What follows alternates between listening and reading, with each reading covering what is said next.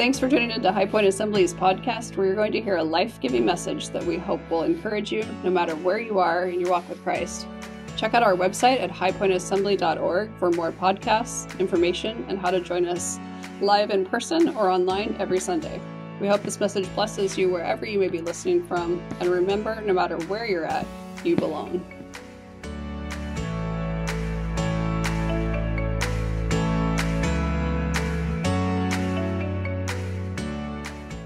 You know, it's interesting, whenever you come to the end of something, whether it be a project or a relationship, or when you come to the end of your life, that there are usually final words that are spoken. It seems that we as human beings have this need to express our final thoughts and our final sentiments. And these words are always kind of a compilation, or they are a sum total of the deep beliefs that we've held throughout our lifetime. And today, as we are completing our series from the book of Colossians that we have titled Made for More, the Apostle Paul is coming to the end of his letter.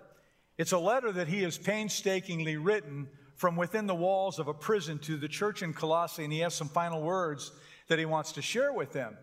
And I don't know about you, but I've really enjoyed going through this book as we have deciphered the different verses and applied the truths found within to our own Christian and personal daily lives. But this text that we are going to study today, Colossians 4, verses 2 through 6, is pretty much the final content piece of Paul's letter. The rest of the letter, verses 7 through 18, involves some final greetings and some personal messages, and that I covered a little bit last week at the end of my message. But for the most part, those things would be things that all of us would put behind a PS if we were writing a letter to someone. But as far as any real substantial content saying these are my final words, they're going to be unveiled to us in this small section of this small passage of Scripture that we're going to cover this morning. So let's look at Colossians chapter 4, verses 2 through 6, and we will read Paul's final words to the Colossian church. He says, "Devote yourselves to prayer, being watchful and thankful, and pray for us too, that God may open a door for our message, so that we may proclaim the mystery of Christ, for which I am in chains. Pray that I may proclaim it clearly as I should. Be wise in the way you act towards outsiders. Make the most of every opportunity. Let your conversation be always full of grace, seasoned with salt, so that you may know how to answer everyone." In Paul's final words written in this letter, he says, "I have two things that I am passionate about that weigh heavily on my heart. First of all, one is prayer. The other thing is spreading the gospel message of Jesus Christ to those who are yet to know him." And he begins in Colossians 4:2 by saying this, "Devote yourselves to prayer, being watchful and thankful." Now, throughout this series, I have challenged you to memorize some of the key scriptures found in this particular book. And I would say that this is a scripture that you certainly should not just memorize for your daily walk, but you should apply it to your life. You should devote yourself to prayer. And I want to explain to you what the phrase means. And what I mean by that is I have done an extensive study from the original Greek text, and I want you to listen to me clearly because this is really important. It means devote yourself to prayer. It's as simple as that. There's nothing to add to it or take away. When he says devote yourself to prayer, that's what he means. It means pray a lot. It means pray when you're alone, pray when you're at church, pray when you're in a small group. It means pray morning prayers and mealtime prayers and daytime prayers. It means to pray fervently, to pray expectantly, to pray unselfconsciously, pray when you're up, pray when you're down, pray when you're worried, pray when you're sick or when you are burdened or when you're brokenhearted, pray when you are soaring and setting new records, pray when you're busy, pray when you're bored, pray before the game, during the game, and after the game. It means to pray in the Spirit. He means to pray. That's what Paul means. It was Dallas Willard that wrote these words that I appreciate. The more we pray, the more we think to pray. In other words, the frequency of prayers builds up a kind of momentum that eventually puts us to the condition that Paul talks about in 1 Thessalonians chapter 5 when he says to pray without ceasing. Now, I have to admit, when I became a Christian and I first heard that saying, I'm thinking, you got to be kidding me. How can that be? But some of you know. Those of you who have prayed throughout the course of your Christian life and you have devoted yourself to prayer, you really do come to a place where you can actually hold an ongoing dialogue between you and God throughout the course of your day. And it becomes almost like breathing. And it just feels so natural that if you weren't carrying on that kind of daily dialogue with God throughout your day, you would feel like that there was something wrong. When you understand the nature of being devoted to God in prayer, it's like walking around with a headset on, and one of the ears of that headset is dialed in to the voice of God. Sometimes when you're driving or when you're working or you're going from one place to the other, you can have those kind of ongoing conversations and dialogue with God. God, I am so glad that you are a part of my life. I thank you for your faithfulness to me and to my family. I thank you for your presence of the Spirit of God that indwells me. What I'm facing today may be a difficult day, but I know I'm not going to face it alone. I'm going to face it with you by my side. This is what it means being devoted to prayer, that you carry on an ongoing dialogue between you and God during the course of your day. But let's be clear about this statement, devote yourself to prayer, because Jesus also taught in Matthew 6:6 in his Sermon on the Mount, he said, but when you pray, go into your room, close the door, and pray to your Father who is unseen. Then your Father who sees what is done in secret will reward you. He says, go into your room, shut the door, and have a more formalized, unrushed, very focused time of prayer. Now, some people spend more time praying in their prayer closet, while other people have this ongoing dialogue between them and God throughout the day. But the point is, both of them are essentially important to your Christian journey. If all you do is learn the discipline of going into the room and having a special prayer time, then when you walk out of their prayer closet, you might not go through your day with that headset on, with your prayer, and your prayer life might be missing something. On the other hand, if you wear that headset and you simply do those little catch prayers all day, you're going to miss out on something very important.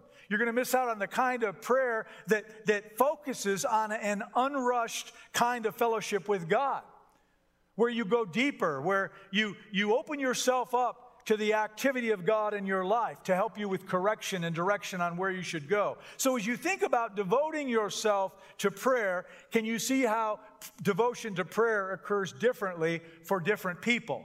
But the important thing is that we must make prayer a part of our spiritual life. I once heard a statement that makes complete sense to me. When I work, but when I pray, God works. That's a great statement. So the question becomes, whose work is it that you want to be applied to what you're doing today? I would much rather have God working on my behalf than my own strength. You see, when I work, I am capable of working very hard. But when I pray, the God of the universe is working on my behalf. And it's his kind of work that ultimately gives me the results that I desperately need.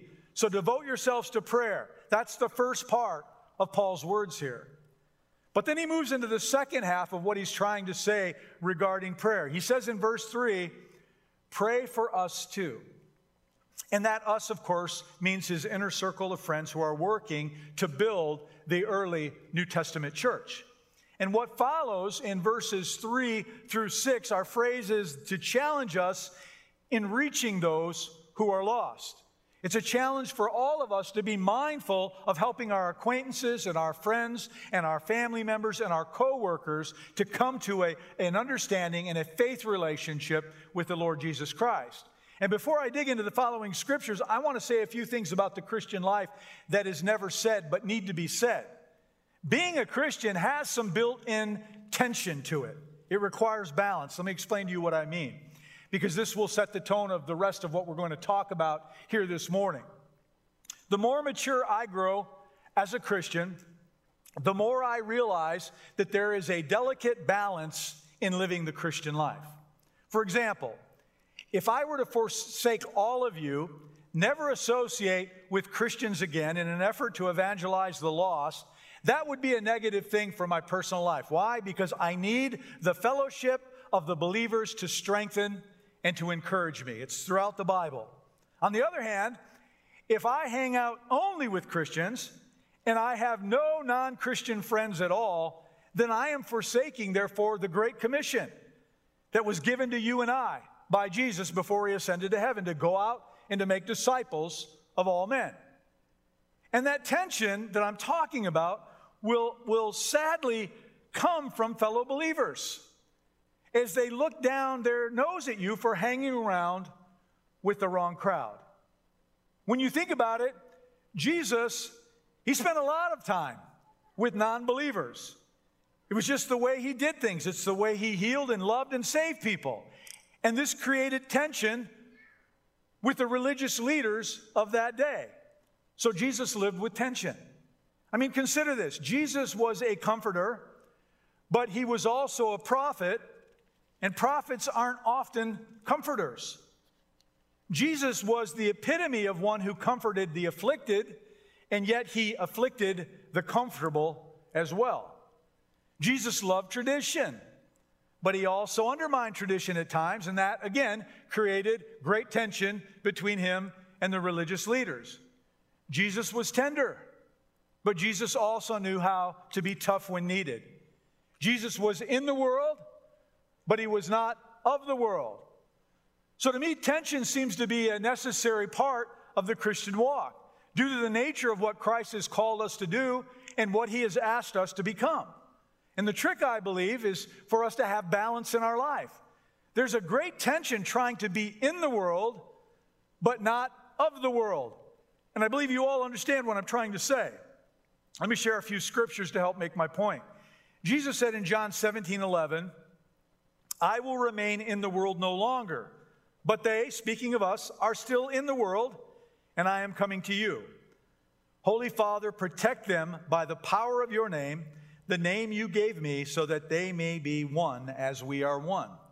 Then he goes down to verse 14 and 15. I have given them your word, and the world has hated them, for they are not of the world anymore than I am of the world. My prayer is not that you take them out of the world, but that you protect them from the evil one. In this prayer of Jesus, we clearly see that we are in the world, but we are not of the world. 2 Corinthians 5:20 tells us we are therefore Christ's ambassadors. Do you know what an ambassador is? An ambassador is a citizen of one country living in another country as they are representing their homeland. And this verse reminds us that as Christians, we are citizens of another place. Heaven is our home. We are ambassadors who should be representing our homeland while living in this strange land during the 70, 80, 90, 100 years that we're given to live on this land. And while we're doing so, it is our job to get to know others. I want to read an example to you about this from Paul himself, found in Acts chapter 17, verses 16 through 23. It'll be up on the screen behind me. While Paul was waiting for them in Athens, he was greatly distressed to see that the city was full of idols. So he reasoned in the synagogue with both Jews and God-fearing Greeks, as well as in the marketplace day by day with those who happened to be there. A group of Epicurean and Stoic philosophers began to debate with him. Some of them asked, what is this babbler trying to say? Others remarked, he seems to be advocating foreign gods. They said this because Paul was preaching the good news about Jesus and the resurrection. Then they took him and brought him to a meeting of the Areopagus, where they said to him, may we know what this new teaching is that you are presenting? You are bringing some strange ideas to our ears, and we would like to know what they mean. All the Athenians and the foreigners who lived there spent their time doing nothing but talking about and listening to the latest ideas. Paul then stood up at the meeting of the Areopagus and said, people of Athens, I see that in every way you are very religious. For as I walked around and looked carefully at your objects of worship, I found an altar with this inscription, to an unknown God. So you are ignorant of the very thing you worship. And this is what I'm going to proclaim to you. And then Paul went on and he proceeded to preach the gospel. But did you see what he did here? He walked among the people. He talked with them. He saw their idols. He learned a little bit about their gods. And then he used all those things as a springboard in which to preach the gospel message that they desperately needed to hear. And these verses show us a little bit of that tension that I'm talking about, that we are indeed to be in the world. Jesus never called us out of the world, and furthermore, he never set an example for us leaving this world behind. The only way we leave this earth behind is when we die or when he raptures us, whichever one of those comes first. But if you look at Jesus' life, you see some pretty vivid examples of how Jesus lived in the world. His first miracle was turning water into wine at a wedding reception. Many of the people that Jesus hung out with were great sinners. And as I said earlier, Jesus undermined some religious laws and traditions that had been handed down for centuries, trying to straighten their thinking out.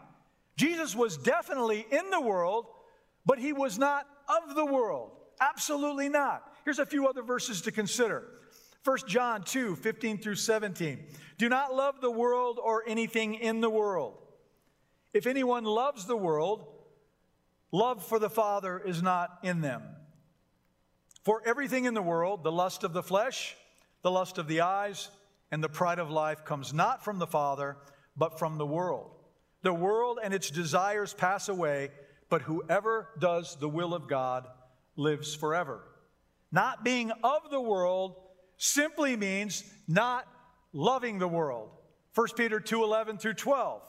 Dear friends, I urge you as foreigners and exiles, he's referring to us, to abstain from sinful desires, which wage war against your soul. Live such good lives among the pagans that though they accuse you of doing wrong, they may see your good deeds and glorify God on the day he visits us. We are all foreigners. We are all exiles. And a healthy outlook is to realize that this world is not our home. But look at what Peter says in verse 12 about the time that we do live here. He says, live such good lives among the pagans. We are to live among the world, or as Peter says, among the pagans, pagans being defined as people who do not know God. But sadly, what has happened in the modern day church is that we have withdrawn from those people who don't know Christ. We've done a really pretty good job at disengaging from them. Some redeemed men and women of God have actually copped an attitude whereby they look down upon those who are lost, instead of caring about their eternal soul and wanting them to receive salvation. Sadly, many Christians act like they're a part of some kind of an exclusive club. It's a club that shakes its head in disbelief at the condition that some people are in, completely forgetting that they were in that condition themselves at one time. It's a club where members seem to seemingly care more about their own spiritual well-being and their continued blessings coming down from heaven on them and their family instead of others. It's a club that says, hey, praise Jesus, I'm in. But as for you, you might be on your own. And so often we find that our only friends are Christians, and we're not living among the lost at all. There are none of them in our lives. But Peter says we are to live among the lost. So Jesus did as well, and so does Paul. So let's go back to Colossians 4:3, and let's see what Paul is getting at here. He says, and pray for us too, that God may open a door for our message so that we may proclaim the mystery of Christ. Paul shows us here that any opportunity that we have for ministry is given because God opened the door for his message to be proclaimed. If we are going to be in but not of the world, then you and I have to seize every opportunity that is afforded to us to proclaim the message of the gospel of Jesus Christ. Remember now, Paul is writing this letter from within a prison, and he is asking the Colossian church to open doors for him while he's in prison. It's interesting to me that Paul is looking for opportunities right where he is.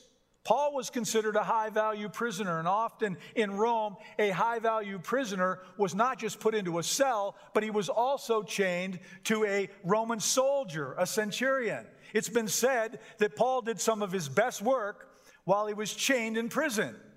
And I can only imagine how relentlessly Paul shared the gospel message of Jesus Christ with these soldiers that had no other option but to sit there next to him. You see, many people think you've got to go outside of your normal daily routines in order to share Jesus and tell others about what he's done in your life. But I do not think that that is the case at all. In Matthew 28:18, Jesus gave some final instructions. You may recognize this as the Great Commission. It says, then Jesus came to them and said, all authority in heaven and on earth has been given to me. Therefore, go and make disciples of all nations, baptizing them in the name of the Father and of the Son and of the Holy Spirit, and teaching them to obey everything I have commanded you, and surely I am with you always to the very end of the age. When Jesus says, go and make disciples, what he's saying is this: you have already established a sphere of influence in your own life. Where you work, where you play, where you rest, where you interact, where you drive your car. It is within those places, through personal interactions, where we are to make disciples. So go out and make disciples within your sphere of influence. You don't have to go outside of what you're already doing. We are to make disciples as we go about doing what we go about doing every day.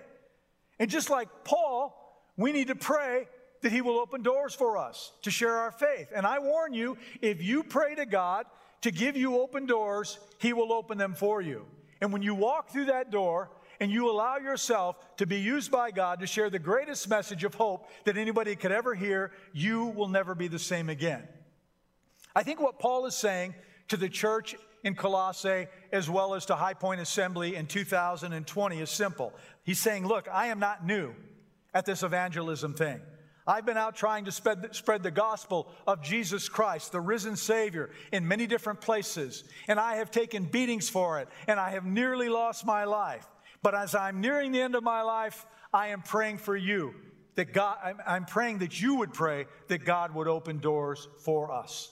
Because Paul knows that you cannot force the message of Christianity through closed doors. You cannot force people to receive the message of the cross. You cannot cram Christ through doors that are locked up tight. So at this stage in his life, Paul says, I want all of you to pray that God would open these doors for us. Not just doors, but open up their hearts and their minds and their spirits, because without that, we're dead in the water. We can't spread this life-changing message. We can't force it through closed doors. God's going to have to open up somebody's heart and somebody's mind and somebody's spirit so that we can present the message and so that that message can in fact be received. Jesus said in John 6:44, no one can come to me unless the Father who sent me draws them, and I will raise them up at that last day. Paul is simply acknowledging that prayer must precede any and all evangelistic efforts. Period. Prayer has to be a part of that. The two are inexplicably bound together. Try saying that word 3 times really fast. If you ever hope to lead people to Jesus Christ, you got to be a person who is devoted to prayer. You've got to pray for those open doors. I think sometimes we don't pray for open doors because, quite frankly, we're afraid.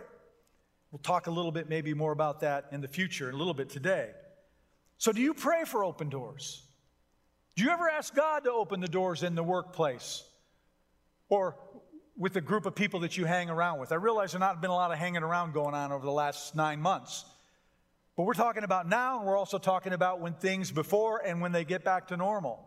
Because here's the deal. Unless God goes before you, unless God makes a way, unless God softens a heart or readies a spirit, as I said, you can't force Christianity on anybody.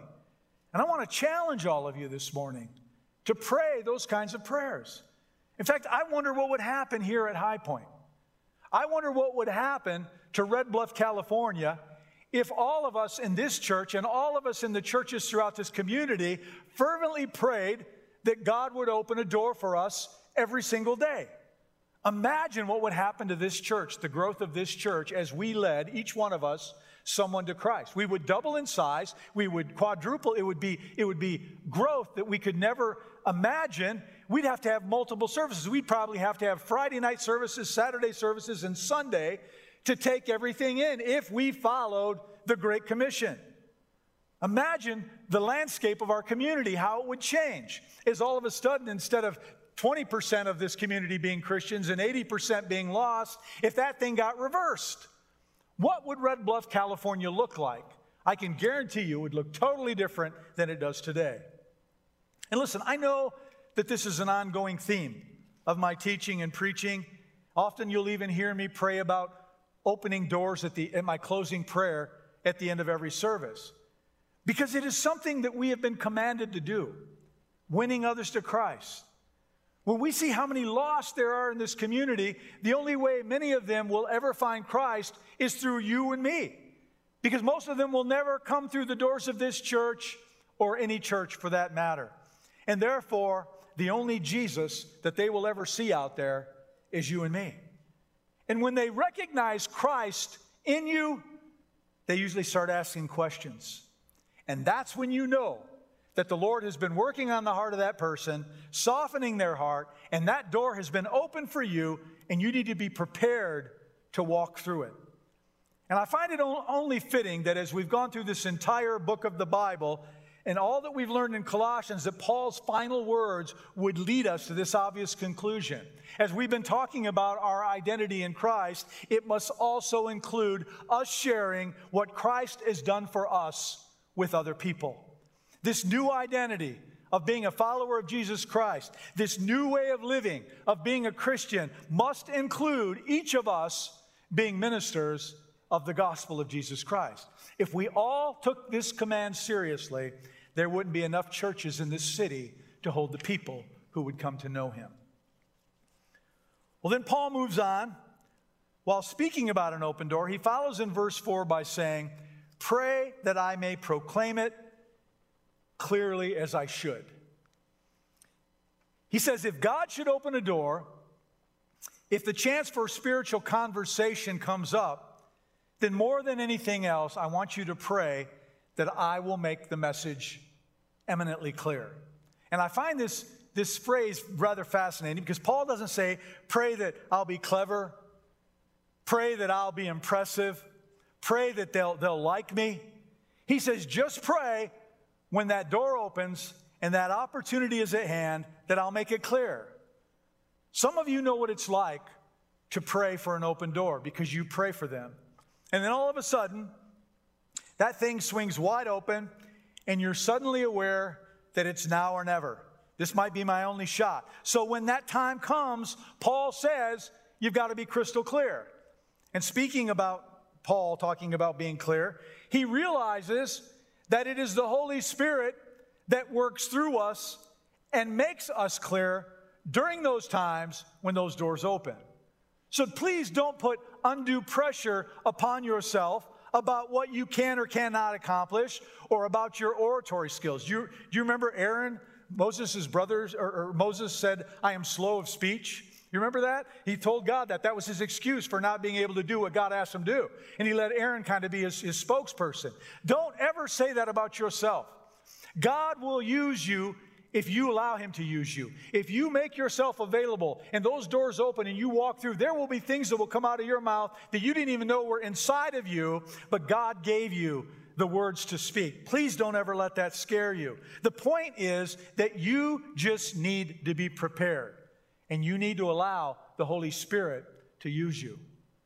The second thing you want to be clear about in any gospel presentation is that no amount of human effort is ever going to make anybody right with God Almighty. You can't. The theological term for this is substitutionary atonement. What that means is what Christ has done for us, no human being could ever do for themselves. We have to make that clear because it is counterintuitive to the culture in which we live. If you lined up 100 people who are not of faith in Christ, with no Christian background, 99 of them would say, if I'm ever going to be right with God, then I'm going to have to do it myself. So when you are presenting the gospel to someone in a situation where God has opened a door for you, then let them first know that God's heart is filled with love and that his arms are open wide and that there is room at the cross for them. Secondly, make sure that they know that they cannot possibly save themselves. Nothing that they can do can save them. No penance paying, no acts of goodwill. It's about Christ having paid it all for them. We have to make that clear, because if you leave that out, you're not making the message clear. And the final thing that you need to make eminently clear is that a decision has to be made. No one is going to drift into salvation. It's you're either going to opt in or you're going to opt out. It's an act of your will. There is a choice in this equation because Christ has already paid your penance, and when you ask him to pay your penance, then he will save you. That's what you want to make clear. You ask him to forgive you of your sin, and what he accomplished on the cross covers, atones, wipes away your sin. It's not about what kind of person you are or they are. It's not about their good deeds or their bad deeds. It's about whether or not Christ has forgiven you of your sin. Christ does for you what no human being could do for themselves. And you got to step up and you got to make a decision about that. Well, then Paul continues in verse 5. He says, "Be wise in the way you act towards outsiders. Make the most of every opportunity." This again refers to Paul's statement, "Pray that I might be able to proclaim the gospel message clearly." But now he's adding that proclaiming is not just with words. Proclaiming also comes through our actions.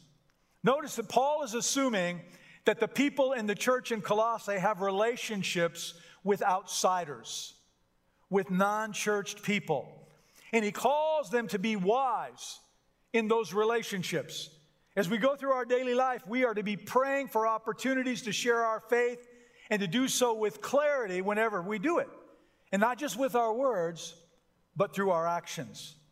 I read a story about a Christian couple who moved into a new neighborhood. They didn't know it at the time, but they moved right across the street from a self-proclaimed Satanist. This guy read from the Satanic Bible, and he worshiped the devil. And that family realized when they discovered this, what a crazy opportunity this was for them. They didn't quite know how to go about it, so they began to pray to God to show them what would it be like to love? What would it look like for us to love this particular neighbor? So they started loving this guy through their actions. They helped him with food. They let him borrow their car once. They even helped him find a job. And eventually, months later, they got around to talking about the deeper things of life and the realities of their faith in Jesus. And through it all, that Satanist got saved. He got baptized in water and he got baptized in the Holy Spirit. He became a follower of Christ. And later on, this guy said this. He said, obviously, when this couple moved in across the street from me, I didn't want them to be there. I wanted them to move away. But I decided I was just going to watch them. And here's a profound truth that I want to express to all of us today. We are all already talking about Jesus. But the question becomes, what is it that we're saying about him? For example, if this couple that moved in across the street from this Satanist did everything they could to avoid this guy, if they avoided talking with him or helping him or sharing with him, all the while he knew that they were followers of Jesus, what do you think was being conveyed or would have been conveyed to that man? I'll tell you what it is. I'll tell you what he and most non-believers think. They think if these Christians don't care about me, then the God they serve must not care about me either. That's it in a nutshell. It really is. It's just the way it is. We've got to be careful how we live around people and how we react and how we respond to them. You see, if we refuse to talk to or to hang out with or to serve or to love or to share around non-Christians, understand we are telling these people about Jesus, but what we are telling them through what they're witnessing is that Jesus wouldn't talk to or hang out with or serve or love or share with them either. And that's a lie. And we're to blame for that because of sometimes the way we approach those who are lost and who are different from us. We are always telling people about Jesus through our actions and attitudes. So again, the question becomes, what are we telling them? See, Paul's at the stage of life where I know he has seen evangelism done in some very improper and counterproductive ways. And I think we probably have all seen that at some point in our life. And it's like Paul is pleading here, look, we need to open doors, but God's got to open the doors. We got to make the message clear whenever that door opens, and we have to stop damaging the cause of Jesus Christ. Stop acting unwisely towards outsiders. Stop any obnoxious, overzealous, spiritually superiority kind of acting around those who desperately need Christ. Stop doing things that push people away from the very God that they need to come to know. Paul doesn't give them a list of do's and don'ts here. He simply pleads common sense. He says, listen, would you just be wise? Would you just be emotionally and relationally intelligent? Would you just be sensitive to them and their situation? Would you pray? And would you listen before you start preaching? Would you exercise great care when you tell your story? When you tell God's story and what He's done in your life? We got to be wise in the way that we act, in the way that we interact with non-believers in this community if we ever hope for them to come from the outside and to come be a part of us on the inside. Well, then he gets a little bit more specific in verse 6. Let your conversation be always full of grace, seasoned with salt, so that you may know how to answer everyone. He says, if the door opens up and you can give a witness, I want your conversations to be full of grace. That's a great place to start. But then he says, seasoned with salt. That's a beautiful expression. He says, I'm asking that your conversations with outsiders be loving and winsome and grace-filled. I ask you to be attractive presenters of an attractive life-altering message of an attractive Savior. He says, be gracious. Always err on the side of grace, but season your words with a little salt too. That means to add a little edge, a little flavor. Make sure that there's a little bit of a bite to it. You say to them, the subject that we're talking about today is the single most important subject you will ever discuss in your lifetime. And it will be hard sometimes for you to wrap your mind around it. But this is it. This is the entire ball game that we're talking about. And that's the edge part. That's the edge. That's the little salt. That is raising the ante just a little bit. Because you got people's attention. They're going, really? And you say, yes. This is about your life. This is about your eternity. So if we need to take a few more minutes to get this right, I got all the time in the world. Let's talk this through. Because this is the most important decision that you're ever going to make. And High Point, can I just say this morning that every one of us is called to do this. Not a one of us is exempt. I don't care how young you are. I don't care how old you are. I don't care if you have Christian friends and non-Christian friends or one way or the other. We are all called to be ministers of the gospel. Throughout my years in ministry, I have to tell you, I have been shocked by the amount of times I have been asked by people in the church for me to come and to lead a relative or a friend or a work associate to someone, to lead them to Christ. That's always perplexed me. And don't get me wrong, I'm happy to speak the gospel and to lead someone to Christ. But what makes you think that I've got to be involved in that process? There's nothing that says I have to be involved in that process. Can you see something? If it's gotten to that point where you're coming to me and saying, I want you to come and lead my friend or my sister or my uncle to the Lord, God has already opened that door for you to even be coming and talking to me. That door swung wide open for you, and you chose not to walk through it. And when it opens, you need to walk through it boldly. And you need to cast aside that fear that we all have and follow through and lead them to Christ yourself. And that will do two things. It will bring you closer to that person than you've ever been before, because you've just given them direction to the greatest thing that will ever happen in their life. And secondly, it will bring joy into your personal existence that you've never experienced before. And here's the deal about what I'm talking about here. Your friends, your family, your work associates will much better receive the truth from you, someone that they know, that they have built a relationship, than they ever will some stranger who comes in from the outside and say, hey, I'm Pastor David, I'm here to lead you to the Lord. Can you get that? They want to hear it from you. The reason they're asking is because you live a different kind of a life and they want what you have. You cannot become paralyzed in those moments. You must prepare to act on those opportunities. And that's precisely why we pray ahead of time for when those opportunities come, that we will walk through the door and that we will do it well and we will express it in a way that is meaningful. My prayer is that we would be so firm in our faith that we could not stay silent about who Jesus is and about what he's done for us. Paul says, that's what I want you to pray about for me. And High Point, that's what I want you to pray about for yourselves and for each other and for this body of believers as a whole, that we would pray for open doors, that we would make the message clear once those doors open, that we would be attractive and wise towards non-believers. And then when we have that opportunity, that our speech would be filled with grace, seasoned with salt, with that little bit of an edge, and then leave it in God's hands. Because here's one other thing. Ultimately, it is his responsibility to save. You can't save anybody. You can just give them the news. They've got to make a decision. Liz, will you come forward, or we're going to come and close this down? I want to tell you a story about a man I used to work with. Let's just say in the years that I worked with Mike, I wasn't saved. I was deep into sin.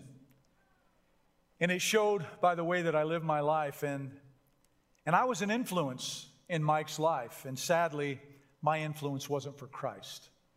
In fact, the truth of the matter is that I introduced Mike to some sinful behavior, some sinful actions.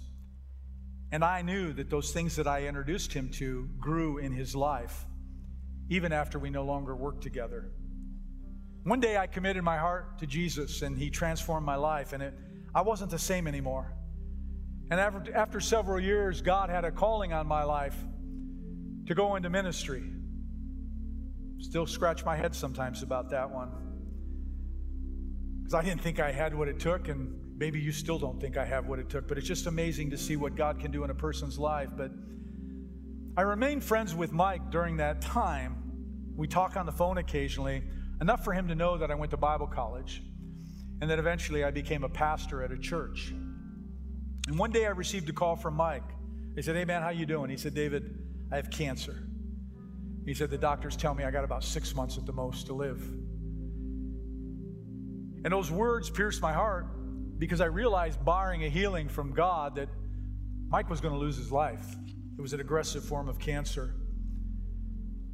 And though I knew that Mike knew of God, because I remember he told me once when he was a little boy, his parents took him to church, I knew that Mike wasn't right with God, and his eternity would not be good. So I asked Mike if I could pray for him, and he said yes, and I prayed over that phone line, first asking God to bring healing to his body. And then after that prayer, I realized that Mike needed more than just a physical healing. He needed salvation. He needed a Savior.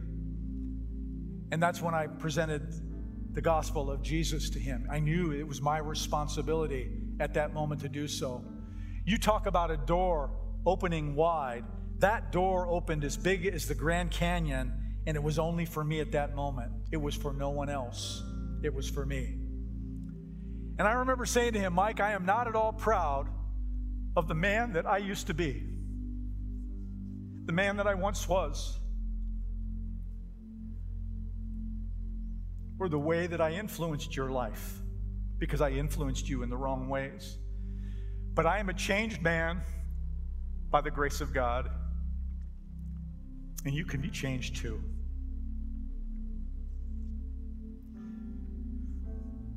And I said, Mike, the truth is, you could be dead in a few weeks. And I know you've given thought about what happens after you die. It ain't game over, Mike. It isn't we're done and you go into the dirt and you're never seen again. You have a spirit and it's alive and it lives and it will live on. And then I explained to him the plan of salvation and how all that he needed to do was to receive Jesus and he could be certain of his eternal future if cancer got the best of him. And I led Mike to Jesus that day over the phone. And I thought it was so ironic that the man who once led Mike into sin was now given the opportunity to lead Mike to faith in Christ Jesus. And I'll never forget how gracious God was to me that day, allowing me to lead Mike to the cross, because I had grieved over my influence in Mike's life for a long, long time. And now God was giving me the opportunity to lead him in a positive way to the most important decision of his life. Several months after that went by, I was hired to be the next senior pastor of High Point Assembly in Red Bluff, California. And since Mike lives in San Jose, I called him and invited him to come and be a part of the first Sunday that I was here as the new pastor. And when I called his cell phone, a woman answered. When I asked for Mike, she explained that he had passed away 2 days earlier. And though that was sad news, I lost a friend, I rejoiced inside because I knew that everything was well with Mike's soul. And I will be eternally grateful to my Heavenly Father for allowing me the opportunity to be the one who led Mike to Jesus. And can I just say to all of you this morning, when you lead someone to Christ, it really does almost more for you. It can't possibly do more for you. It does so much for you, just like it does for the person that you are leading to the Lord. There is a joy that comes with that, an excitement that comes from playing a part in someone's eternal salvation. And if you've never experienced it before, you really need to. You see, once you play a part in that, you'll want to do it again. And you will look for open doors wherever you go. I pray that that is your heart's cry this morning. I pray that all of you have the capacity to look past your own life and the fact that you're secure in Christ Jesus, and your heart is heavy or broken for those who are not secure in Christ Jesus. When you see that they have a need for a Savior. You see, the last time I checked, the death rate in America is still 100%. Every one of us is going to die one day. And unless the Lord comes and raptures us before that day, we're going to die. Every neighbor, every friend, every work associate, every relative you have will die. But we are the ones. We are the carriers of the message of hope. A message that can transform a life, that can alter someone's eternity. Don't you think it is worth a prayer every day to say, God, will you open a door for me today? And will you allow me to be clear in what I say? It's worth you reading and studying and challenging yourself. So if those doors open, you are ready to share the truth of Jesus Christ. It's worth it for you to get smarter about how to act more wisely towards outsiders, how to win their respect, how to win their love and attention, and more importantly, how you can love them as Christ would love them. To introduce someone to the greatest gift you could ever lead them to, an introduction to a God who loves them unconditionally. It's an incredible thing, and something that I pray you will all desire to experience, and furthermore, that you would pray for those experiences to come. You see, I fear that far too many Christians stay silent about their faith. Oh, you love the Lord?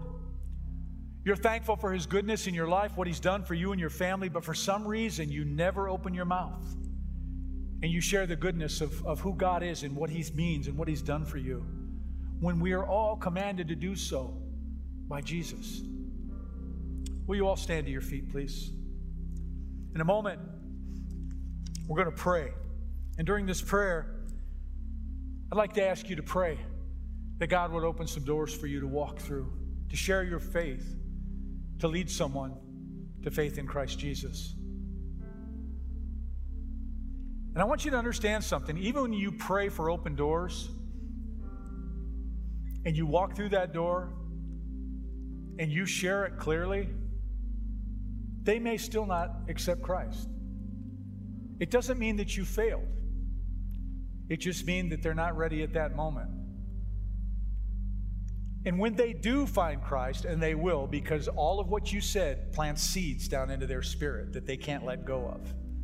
And it will cause them to talk to other people, and it's almost like a chain effect, and you're a part of a chain link, and eventually that person will find Christ.